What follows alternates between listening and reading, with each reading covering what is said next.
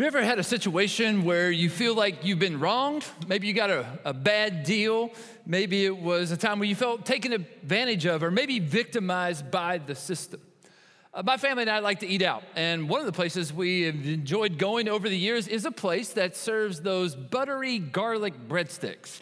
And they advertise that those breadsticks are unlimited. You can eat all that you want, and that's been our experience. But a couple of years ago, maybe 8 or 10 years ago, the company had an idea. They were going to start charging for unlimited breadsticks. They only charged $1 per family, and it wasn't a big financial investment, but it kind of changed my expectations. You know, before I paid $1 for unlimited breadsticks, when I went into this establishment and I was enjoying a meal with my family and, you know, they came around with breadsticks and they ran out, no big deal. I was patient. And even if the little lady with the basket didn't make it fast enough, at least, you know, I was gracious. But now that I'm a paying customer, paying $1 for unlimited breadsticks, when I want a breadstick, I want a breadstick, right? And they better not run out because I have paid for an unlimited service, right? That situation and that system kind of left me wondering, like, isn't there something that needs a change here, right? Let me guarantee you, there are way bigger problems in our world today than $1 unlimited breadsticks. I was glad to see that the company really changed that policy. It didn't last very long. Over the past several weeks, we have been trying to wrestle with what the kingdom of God is all about and how it changes everything, right? Well, we've been discovering that the kingdom of God hinges on the character and the activity of God, our King. And by understanding God's heart and his ways, we begin to grasp how to define the kingdom of God, and maybe more importantly, how to embrace the way that the kingdom of God impacts our daily lives. Central to the character and heart of God is justice. Throughout Scripture, one of the clearest and constant descriptions of God is that he reigns in justice and in righteousness. Now, these two words are actually really more like one word or one idea. They come from the same root Hebrew word group. They speak to God's eternal character and his divine nature. Our God is a God of justice. The psalmist declares and praises God for this numerous times. Psalm 33:5, David says, "The Lord loves righteousness and justice. The earth is full of his unfailing love." Psalm 36:6, "Your righteousness is like the highest mountain, your justice like the great deep." Psalm 40, he also, "You, Lord, preserve both people and animals." I about skipped over that, but I felt like it was God kind of reminded me that animals are important, especially last week when I kind of got on a soapbox about animals not being as more important than a companionship of humans. But anyway, I digress again. Psalm 45:6, "Your throne, O God, will last forever and ever. A scepter of justice will be the scepter of your kingdom." Psalm 50:6, "The heavens proclaim his righteousness, for he is a God of justice." Psalm 89:14 and Psalm 97:2 both tell us that righteousness and justice are the foundation of God's throne. And then Psalm 99:4, "The king is mighty. He loves justice. You, God, have established equity." As you walk through the pages of the Bible and reading about how God interacts with all of creation, you see this character trait on display in many ways. How he expresses instructions for life. How he remains faithful to his promise to live in covenant relationship with Israel.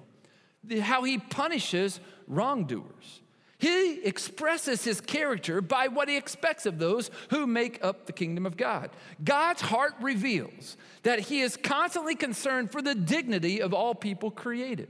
That he wants every person to flourish through his gracious and loving provisions. And that he offers protection for all people, even especially those who find themselves marginalized, people who are poor, the orphans, those who live in a foreign land, the most vulnerable, those who are often taken advantage of or forgotten.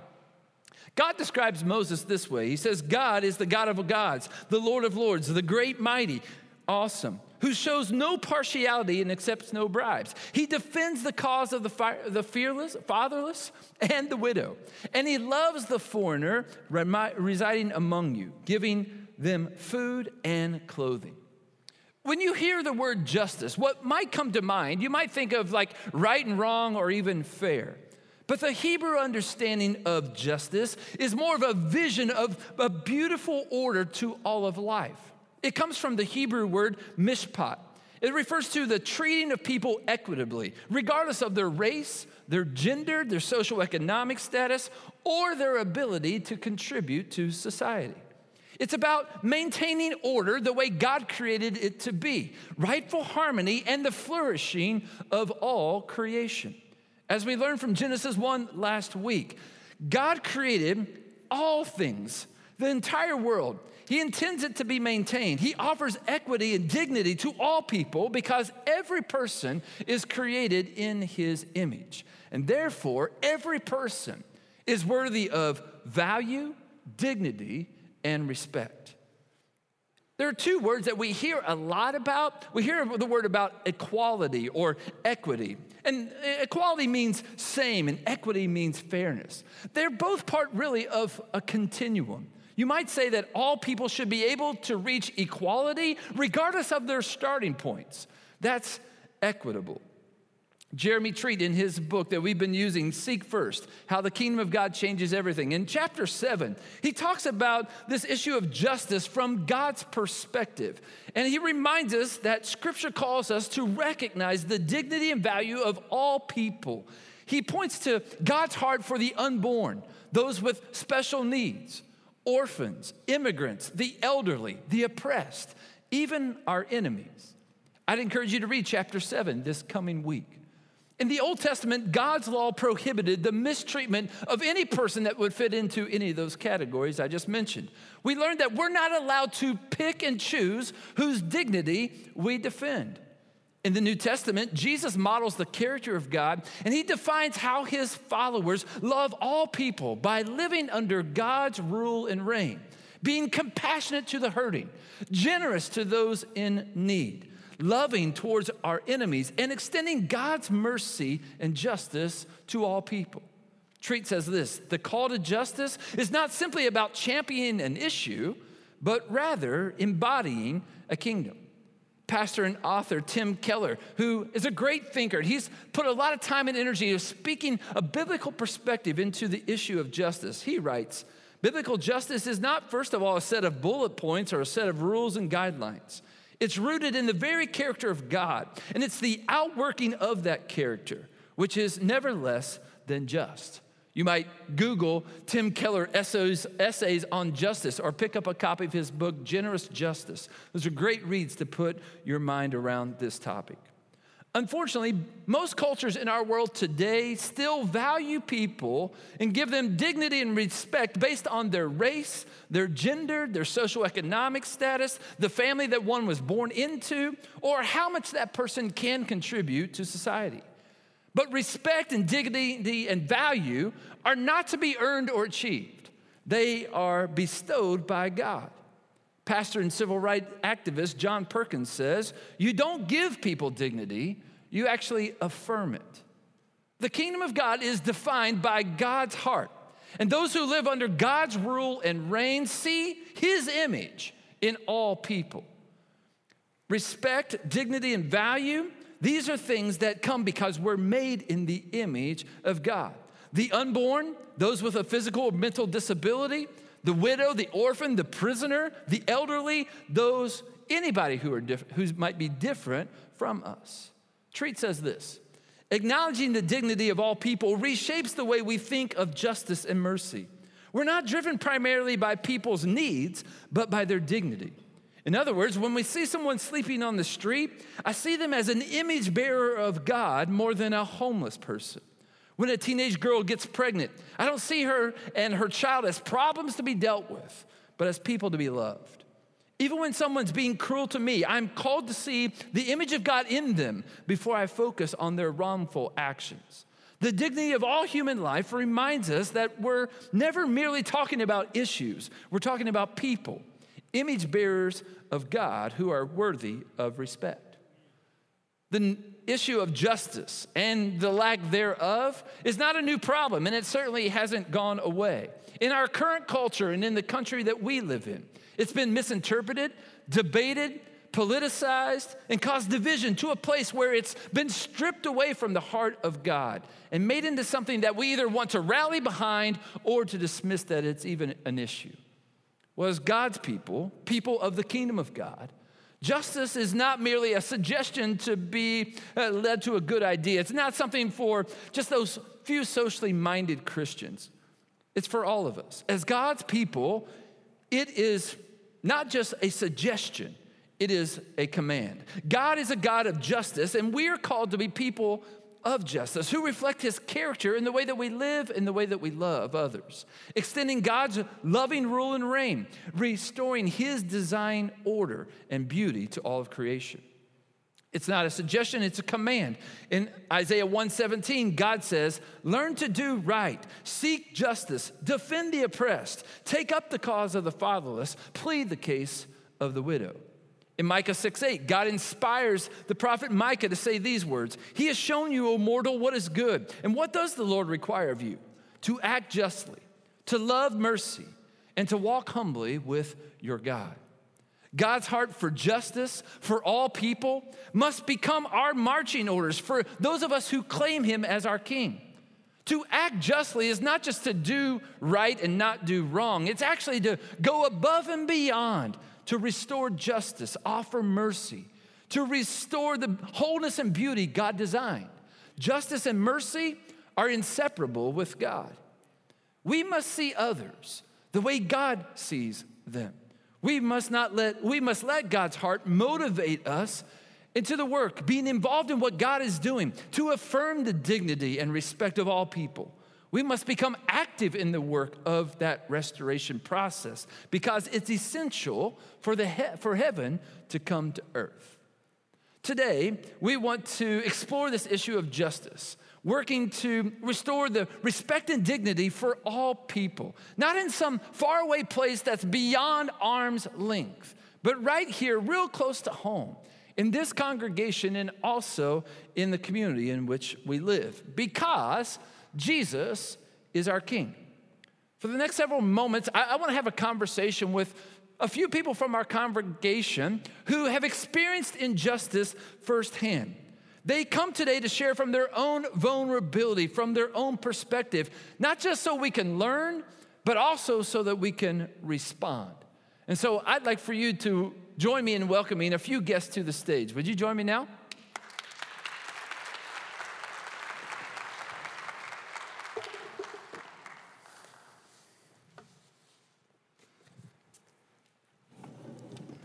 Our first guest today is Chris Fleming. Chris and her husband Brian and their family have been a part of the Evansville community for several years and part of our Crossroads family for the same amount of time. So Chris, thanks for being here today.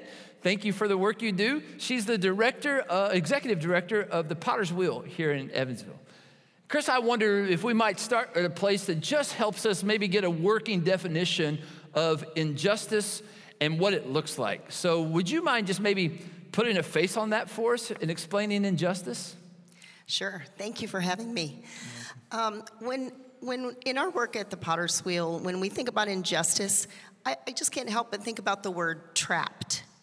People who are trapped in an abusive relationship or a family, or in education inequity, or a job that doesn't pay the bills, even though they're working and working and working, or even in a system that is unjust, that those would be people that are trapped. And we've seen that just in some stories at the Potter's Wheel. One of our favorite little girls is trapped in the fact that she has to sleep in a bedroom called the poop room in her family, because that's where the family dog goes to the bathroom.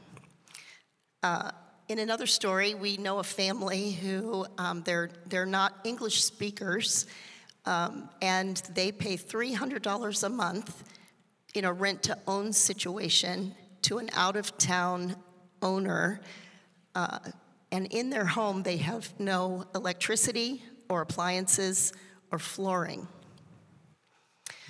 Another one of the young ladies, a very young mom that we've gotten to know, in order to provide housing for herself and her baby, she does favors for a much older man. These are some of the places where we've seen people be trapped and just injustice in our city.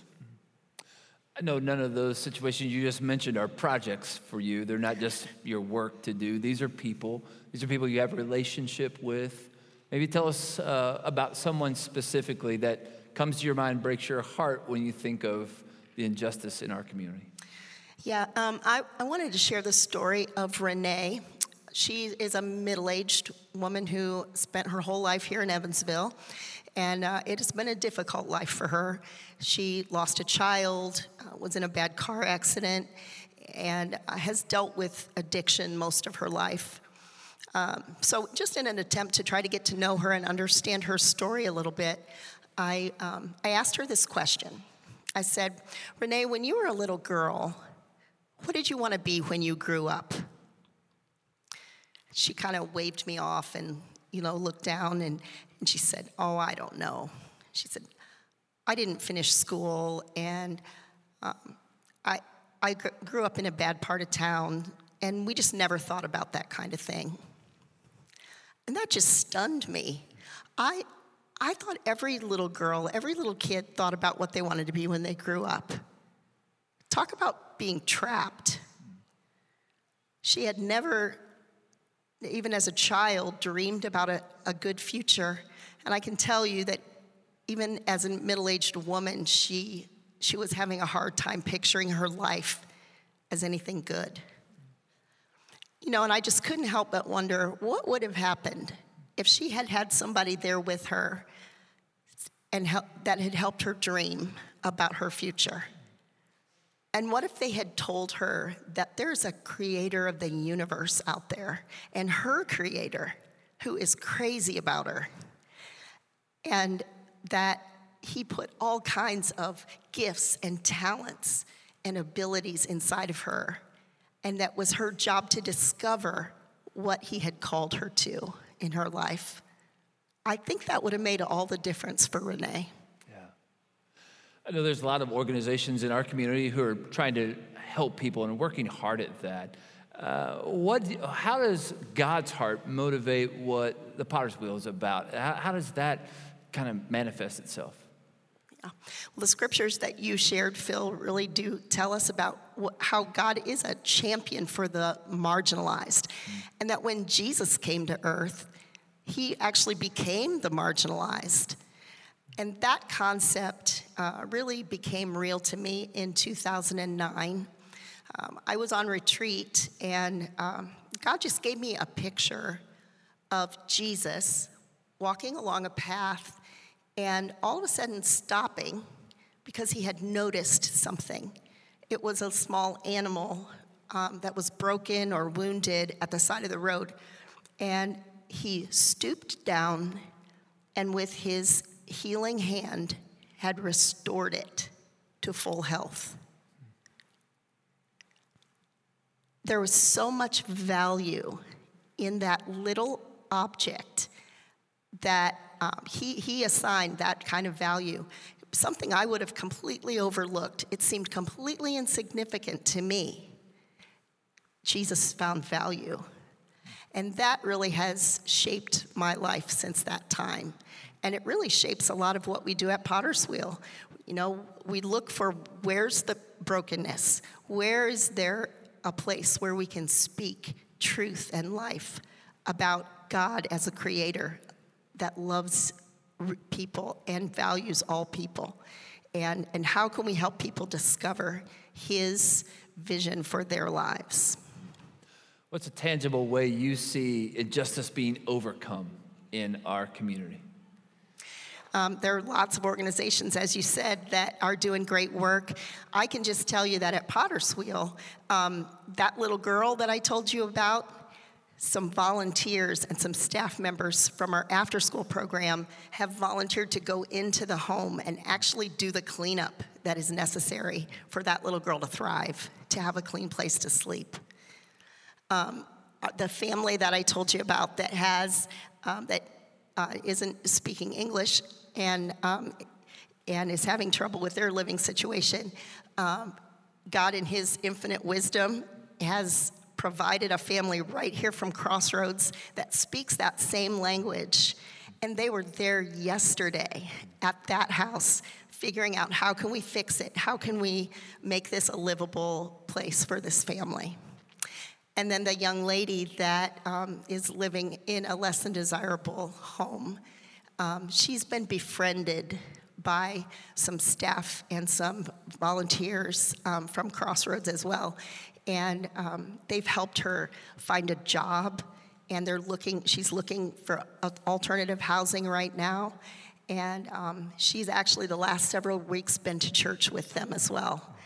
So those are just some stories, But what about Renee? Renee, unfortunately, we've not been able to reach her.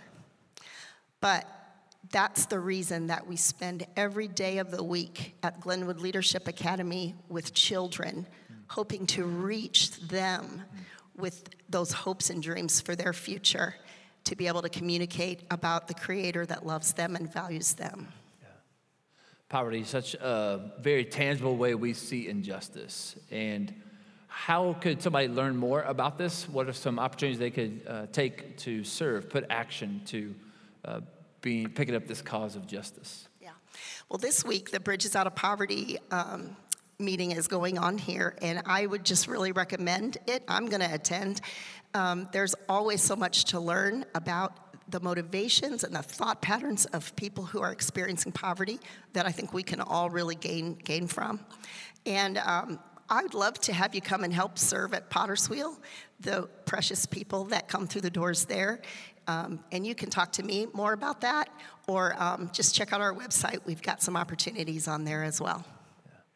Well, Chris, we're honored to be partnering with Potter's Wheel and your leadership. Thank you that you're not just a partner, you're a friend, you're part of the body here at Crossroads, and we're honored to get to labor with you, and also thanks for being a good example of what it looks like to live and love like Jesus. Thank you, guys. Yeah. My next guest is Josh Armstead. Josh has been part of the Crossroads family since 2013. And Josh, I'm sure as people hear what Chris just shared, their minds like racing, like those type of things happen right here in Evansville. And I think when it comes to injustice based on race, there is still a misconception that that's something that happens somewhere else other than this nice, sweet little Midwestern town we call Evansville, right? We see it on the news. We see those things happen in other communities, but I think most people are maybe still blinded that that actually still is happening right here in our own community. You have a unique opportunity to share with us because you're a black man, you live in a predominantly white community, you attend a predominantly white church. I'd love for you to share, like, what does injustice look like to you in this community and in this congregation? Well, first when I came to Crossroad, I was a little nervous because it was a predominant white church, and then after that I got comfortable because people welcomed me to church and got to know me because a friend of mine, Dominique, he had me come to the service one time, and after that I just loved it. And so forth, I had friends come to this church and they didn't really felt welcome because it was mostly predominant. They haven't really got outside of their surroundings to feel the different culture of someone else's. I know some of the experiences you had have been extremely painful. Would you mind sharing just a couple of those? Yes, sir. Times that my fiance and we go out to eat, and it takes time for the servers to come to serve us or greet us, and she knows, like, I can't believe this thing's happened to us. And I was like, well, it's the way the world is. We got to overcome it as together. And also, like, now the things that I have to isolate myself from is different surroundings that I used to be aware of, meaning like with the police brutality and the racial profilings, it just isolated me and making me aware of my surroundings that I used to wasn't aware of. Mm-hmm. How have you seen the effort toward justice kind of taking root? I mean, it looks like it just kind of keeps snowballing and gets worse and worse and worse. But do you see anything changing, maybe in your lifetime or in current reality? Is there progress being made in the areas of justice? Yes, sir. Well, we all could see over the whole world, we all come together to march for one cause, equal. You know, we all God's creation. It don't matter you black, white, whatever. We all need to come together and program our minds that we need to study each other's differences. That's what you be aware of. Just because I'm black, you white, we should not have no disagreement. We should come together as one, and that will stop the problem. It starts in our household. I know this is something that's personally impactful to you and something that you're personally committed to. Can you give me an example of something that you've done personally to kind of combat the injustice around you? Well, I just try to speak to people that never go outside of their surroundings, that try different things in life. Don't be afraid of the unknown. You know, it's different things out there that you can try that you might like.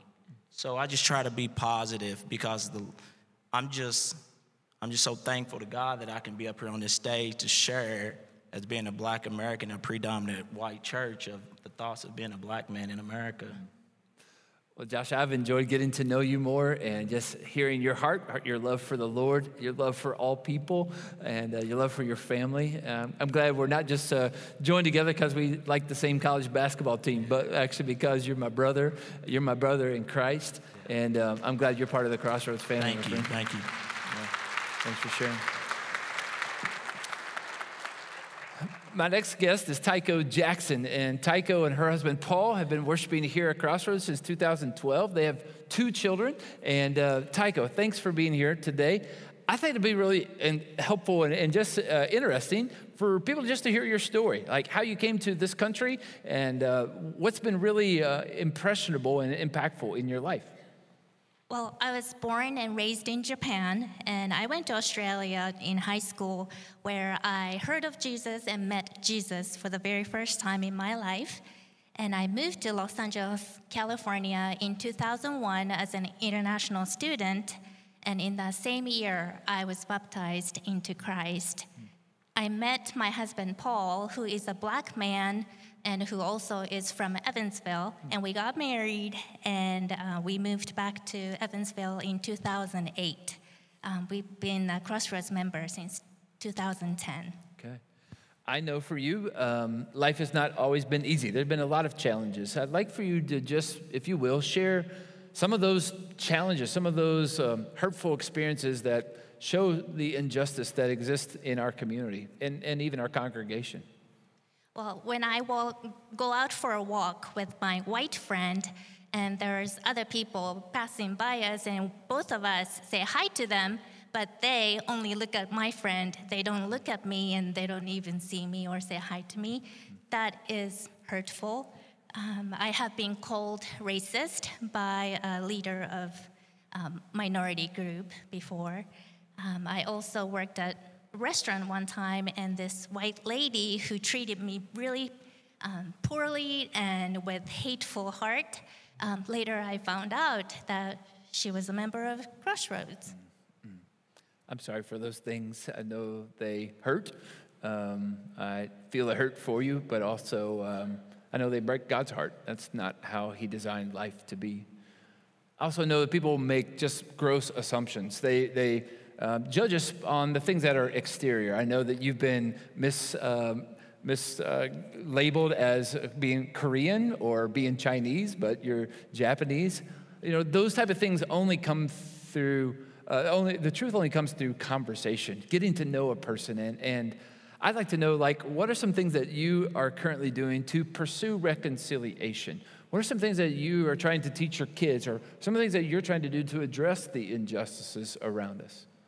Before I became a member of the Unity and Reconciliation team, I really didn't understand racial division of this area. So I had to go onto the website and get the list of books, which I read a lot of, and I watched the videos and movies. So I educated myself first. And then I asked my husband, who is a black man, if that what I read or what I have heard is true. And also, it's an honor to serve as a member of the Unity and Reconciliation team, bringing awareness and creating conversations for our future generations. My kids are non-white biracial teenagers now, so we had to sit them down and tell them what could happen to them so they're not unaware of the dangers out there. I know something that's really important to you is to be a good shepherd. I have seen you on a number of occasions with a large group of other Asian women that you are shepherding, that you are investing in to kind of help them navigate the path in this culture and in our community. Can you tell me a little bit what motivates you to do that and what benefits you have seen in that? Well, it's very simple. I speak their language. I know both cultures, theirs and ours here, and I have experienced the struggles in living in a foreign land myself. And if nobody else shares with them or tells them about the love of God or the Creator, then how could they know that God exists, that He loves them? I should, so I just do it. Well, I know it's bearing fruit in their life. I can see the joy that it's so fun to watch you guys together because I could just sense that the Holy Spirit's doing something, and I know He's doing that through you. And so thanks for being willing and available. Thanks for being committed to the cause of justice and for living that well. Thanks for being here today, Bruce Wood.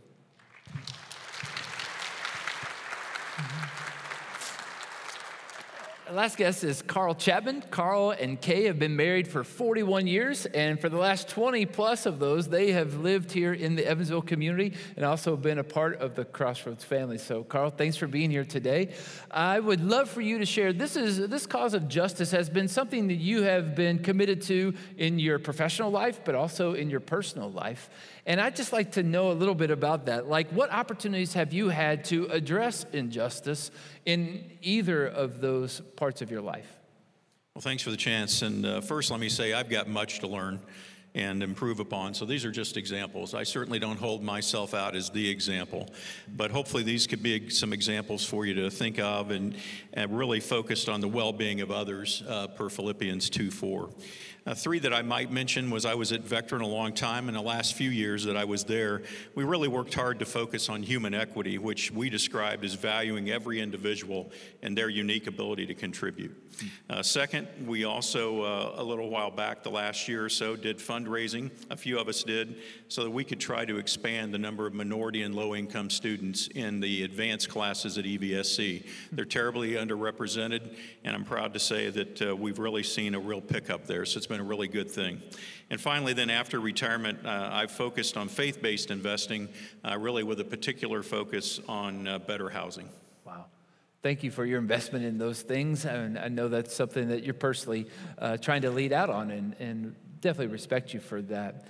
You also serve on the Unity and Reconciliation team here at Crossroads. It's a group of people from our elders and other key leaders to just help us learn, but also kind of lead out with us in this area of justice. And you, Tycho, and your teammates have done some really incredible work in a short amount of time, so thank you for that. I'd love to know just what are some of the maybe beginning learnings that you guys have seen kind of bubble up as you've been working toward helping all of us be equipped to reflect God's heart in justice?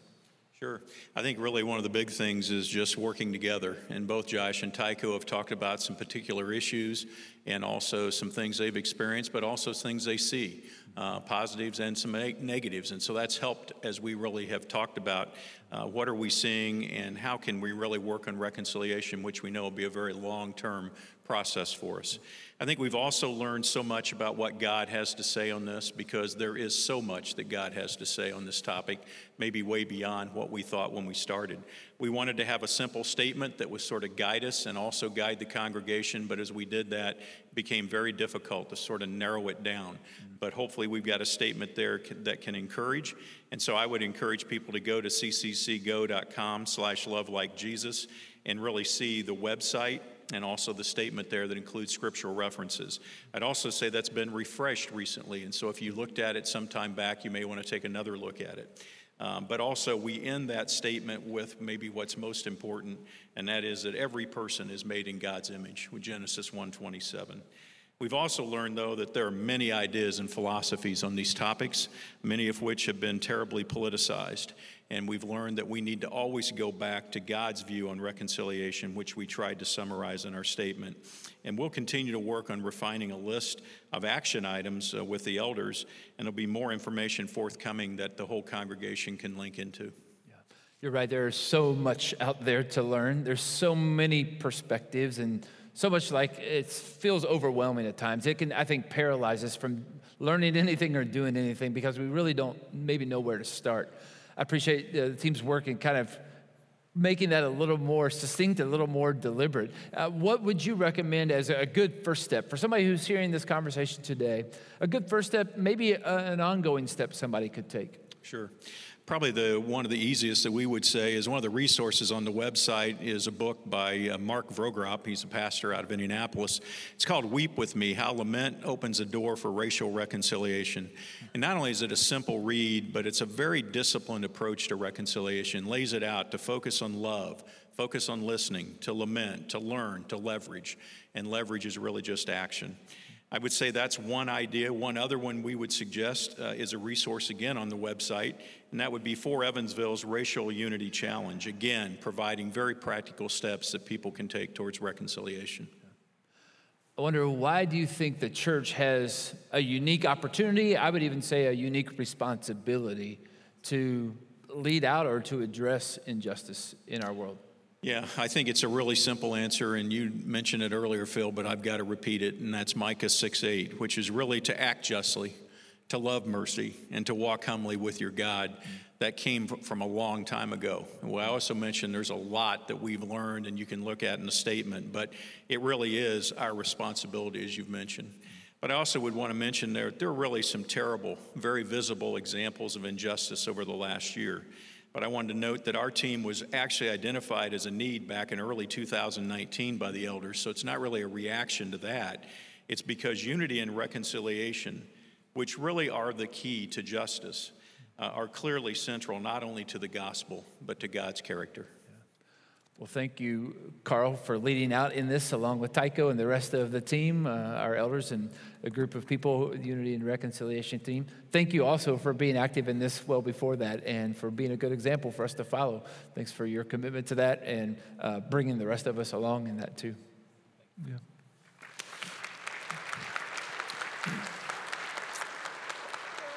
I appreciate all four of these sharing from their perspective today. They certainly are not representative of all the injustice in our world today, but they are people who are living on the front line, or they're experiencing it personally, they're seeing it firsthand, and they also are committed to doing their part, as well as equipping and encouraging all of us to do the same.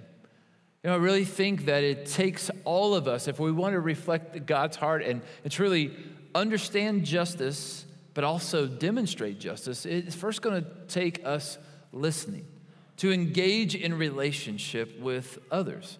People that are different from us, but are maybe within our own family, people that are in our neighborhoods, people that are in our workplaces, people that go to our kids' schools, or maybe they go to school with us. Those are opportunities for us to learn by listening and to engage in relationship, to move close instead of to be pulling away or even be repulsed. Our commitment to living out God's heart, a heart of justice, is a journey of listening, a journey of learning. But it can't just stop there also. It has to produce action. It has to be demonstrated. I mean, God demonstrated his justice, his reconciliation to us. And for us to emulate him, we have to also act as well, to speak up for those who maybe don't have a voice in our community or in our society. And also to respond to opportunities that God places in our path, that we could just do good to those around us, to the person that's right in front of us, any person that we lock eyes with. We need to also recognize that we need to operate under an umbrella of grace. There will be times that we might say the wrong thing or do the wrong thing. We wanted to just offer our posture as a posture of grace, to say, like, we want to do whatever is up to us, whatever is within our ability to respond out of God's heart to those around us, offering equality, offering dignity, respect, and just blessing to those around us. This is a challenge for us to take up, and I encourage you to continue to engage with maybe the 4 who are here with us today, but also all those around us as we continue just to reflect God's heart of justice. Would you thank my guests for being here today? Yes.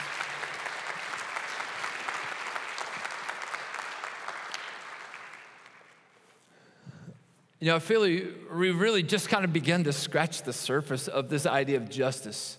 We've addressed like poverty and race as 2 examples of injustice, but those 2 issues are way deeper than we can cover here this morning. And there are numerous other examples of injustice all around us. So I want to encourage you to continue walking in this journey, continue to join in with us as we think about how we can understand God's heart of justice, but also demonstrate God's heart of justice. I would certainly point you to 2 resources on our website. cccgo.com/info has some of the learning opportunities and action steps that you could respond with today, and also the Love Like Jesus portion of our website. Both are resources there to equip us for that. You know, God's heart is a heart of justice, but God is also a God of reconciliation. Those 2 work hand in hand. You really can't have one without the other. And we see that most, maybe we even see that best, when we think about how God interacted with us, how God reached out to us. He didn't keep us at arm's length. He didn't turn a blind eye, but instead, he wrapped himself in human flesh. He came to our world, Jesus. He became our Savior, which means he didn't convict the guilty, but he stepped into their spot. He took our place. We were all oppressed, blind, enslaved.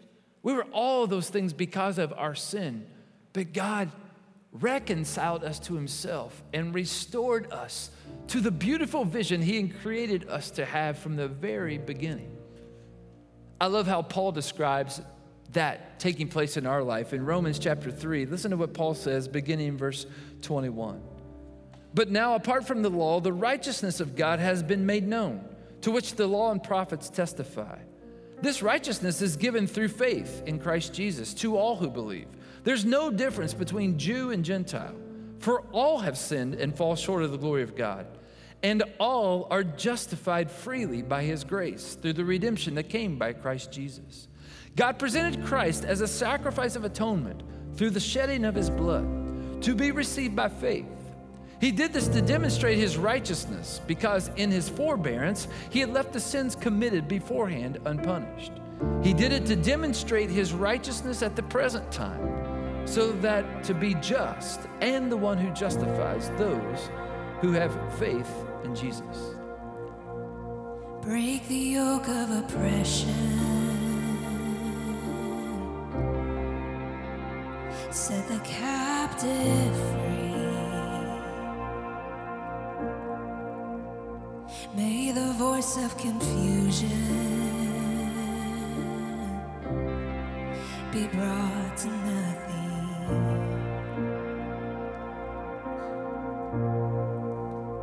Break the bonds of division. Set your people free. Be persecuted in privilege. Become community. Yes. So let your glory be ushered. Let your glory bring to light the dark within. And forever we'll sing hallelujah, hallelujah. Hallelujah, hallelujah. Father, you are good. Your love endures.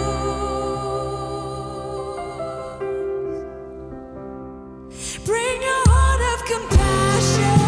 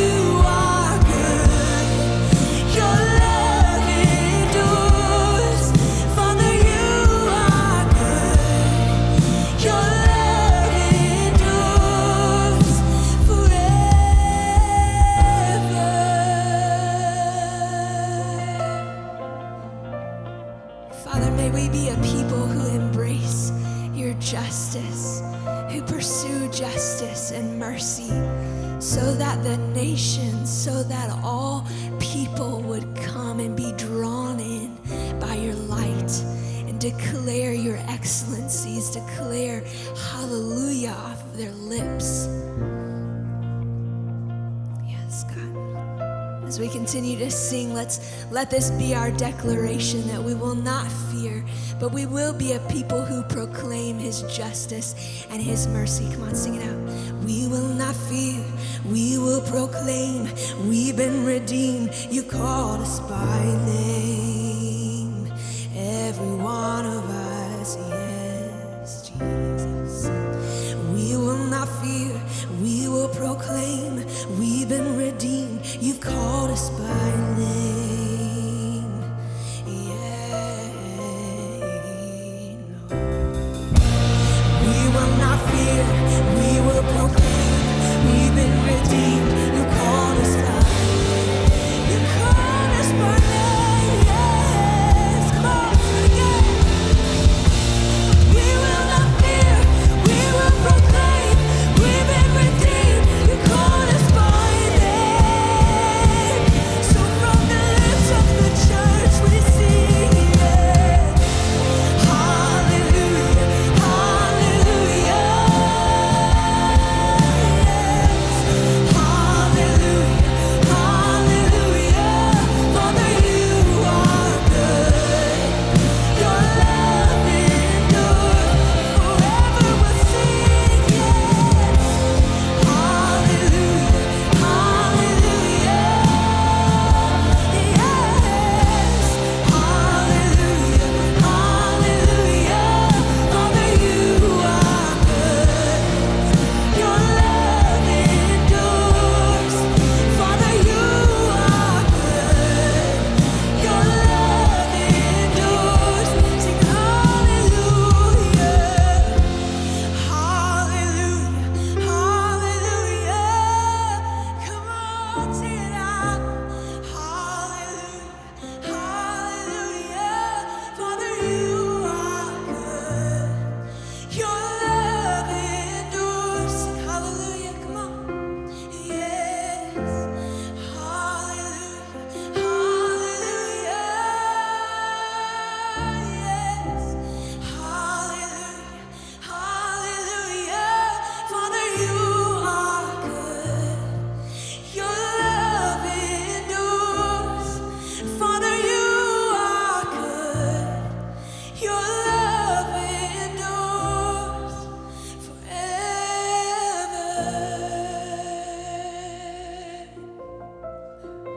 Father, may we be a people who proclaim your love, who proclaim your light. God, we thank you for the way that you have drawn near to the lowly, the way that you care.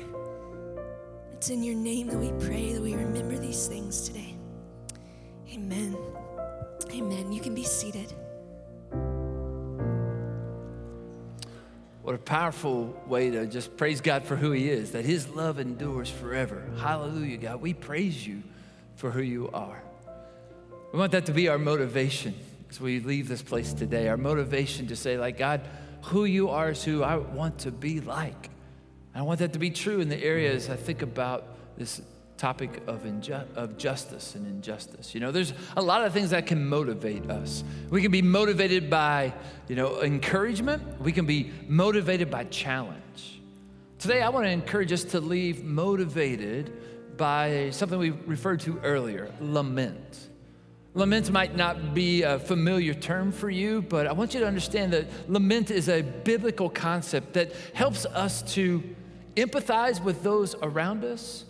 It creates a posture in us that says we want to weep with those who weep and mourn with those that mourn. It's also motivating us to respond, but it does so with the heart of God that's at the center of it. And so today as you leave, I want you to be encouraged and motivated by God's heart and to try to identify in some tangible way with those that are suffering from injustice. You know, it's said that you'll never really understand who a person is until you walked in their shoes. And it's really hard to do that. on a practical way. And so what we wanted you to do is to maybe get a taste of that today. And so when you came in this morning, you should have received a little packet like this with a Easter invitation, but it also has a little pebble inside. And I want to encourage you right now, would you open up that packet and take that pebble out? Here's what I'm going to ask you to do. I'm going to ask you right now, take that pebble and just put it in one of your shoes. You can choose whichever one you want. Just put it right there underneath the ball of your foot. You could probably already feel it now if you put some pressure on there. You know, I want to encourage you to leave that pebble in your shoe for the rest of today. Let that uncomfortability just kind of help you maybe begin to think about what many in our community, even in our congregation, suffer because of the injustice that still remains in the world around us.